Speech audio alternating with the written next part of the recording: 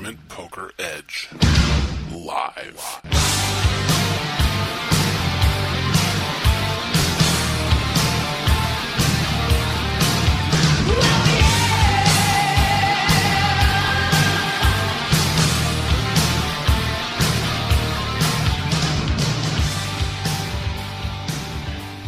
Hey everybody, welcome to Tournament Poker Edge Live, brought to you by TournamentPokerEdge.com. Killingbird back here with you. Sorry for the slight delay in getting another episode out. We've been a little bit busy here.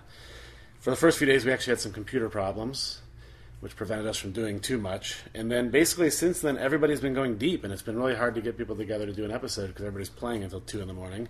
And on that note, we'll bring in Casey Big Dog Pocket Fives Jarzabek. How you doing, sir? Hey, what up, guys? TPE Nation, how's it going? So, Casey, you, I guess today's, I think, our first week in the house, or the end of our first week in the house. You've already cashed 2 tournaments, so you're off to a pretty good start, right? Yeah, last year I went 0 for 25, didn't have a single cash, so now I'm 2 for 5, or 2 for 6. I'm not sure how many I played, but off to a much better start. Making a lot of chips. Been pretty unlucky in a lot of pots so far, but still managed to get 2 good cashes. So, I'm pretty happy.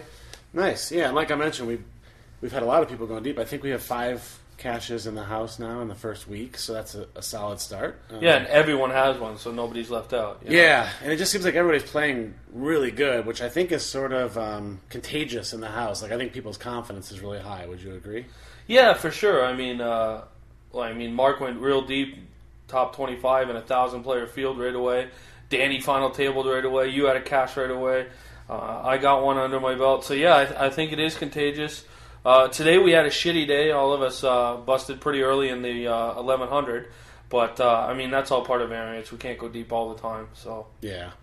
And it was interesting. When we had originally planned to do this podcast, we were going to try to get it in last night, but we weren't able to. I was going to talk about how soft the fields were at the Venetian this summer.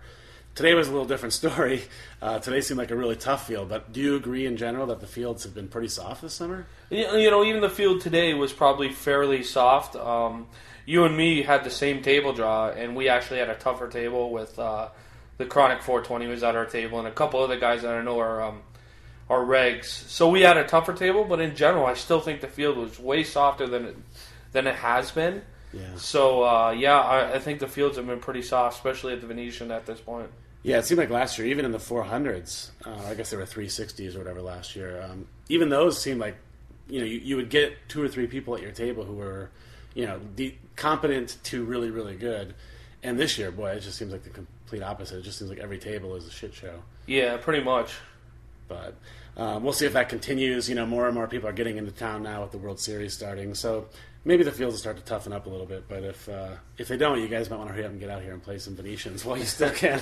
Definitely. So this is the first time you've been on TPE Live this summer. So I guess a good thing to talk about is just kind of how things are going for you outside of poker. We moved into the house, Danny, Mark, myself, and you, and we've been spending some time in the pool and stuff like that. How are you enjoying it so far? Oh, I love it. The house is great. Much bigger than last year. The hot tub and the pool's good. It's nice to come back from a long grind, sitting in those chairs for 12 or 14 hours, jump in the hot tub.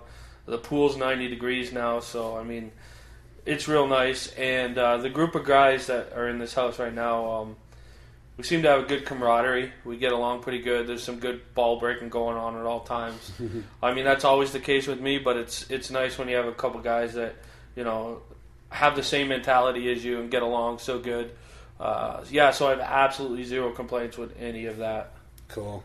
And let's talk a little bit about the coming week or two. What do you got on the schedule coming up?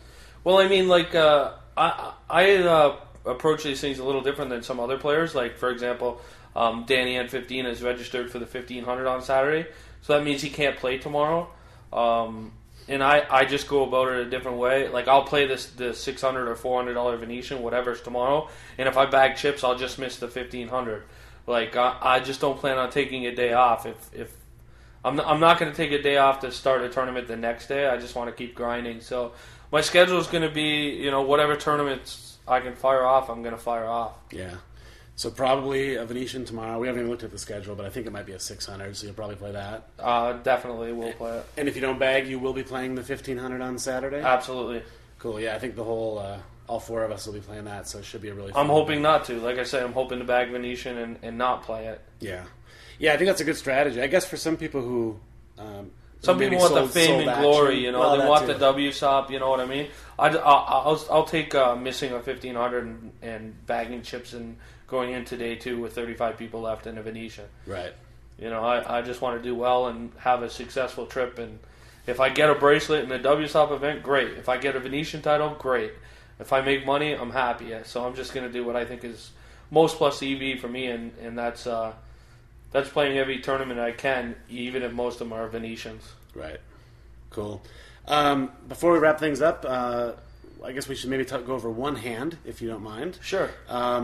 You want to talk about the Jacks hand today in the 1K? Sure. It's a good hand to talk about because you were at my table, so you can have a little input too. It's a really sticky spot, and there was a lot of metagame involved because of past history, but basically I opened under the gun. The big blind was only 100 at the time. No, 150. 150, I think. Yeah, it was 150, and I made it 400. And under the gun plus one. And I believe the hijack and another guy called. And then Jamie Rosen in the big blind squeezed to, I think, 1,300 or something? I think 13 or 14. Yeah, 13 or 1,400. Not sure of exact stack sizes, sorry guys. So 13 or 1,400. And I had black jacks, and I flatted. One of the guys folded, and then a third guy, the last guy to act, also flatted. And the flop came 9-7 deuce, all clubs. So I had an overpair with a flush draw. And it was like just a really sticky spot. Jamie let out, I think, for 2,200 or 2,300. Yeah. There's still a guy behind. I started the hand with about 13,500 chips, maybe. So really deep, but I mean, yeah. My big theory, my big problem in this hand was, what turn card, if I call here, am I going to shut down to? Like if it's a 3 of diamonds, I still have an overpair with a flush draw. If it's a club, I have a flush. The only turn cards that might have killed my where I'm like, I don't want to have any more action is like a red ace or a red king or a red queen, some sort of overcard that doesn't complete my flush. So I said to myself, because it's Jamie Rosen, we've played hundreds and hundreds and hundreds and thousands of hands together over the years online. We're also friends. We know each other really well. Some of the people he hangs with, I hang with. So there's just a lot of history between us. So I said to myself, I'm going to raise here, and if the other guy folds and Jamie jams, I'm going to call. This is what I said in my mind. So we made it 2,200 or 2,300, and I think I made it 51 or 52. Sounds right. And the other guy folded, and of course Jamie did jam.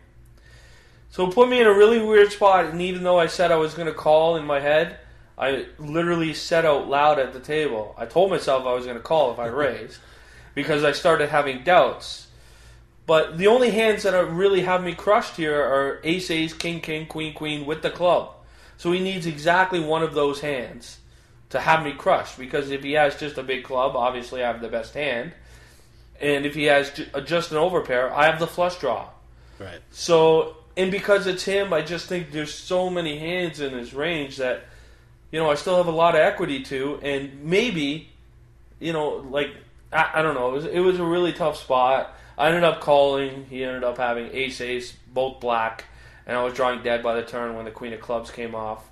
Kind of mad at myself, I've talked to Danny and Mark and obviously yourself about it, where we're like, maybe you could just flat the 2,200, and that leaves me with approximately 9K or whatever, but the turn card is now the queen of clubs, and I don't know if I can just fold now. I have a flush.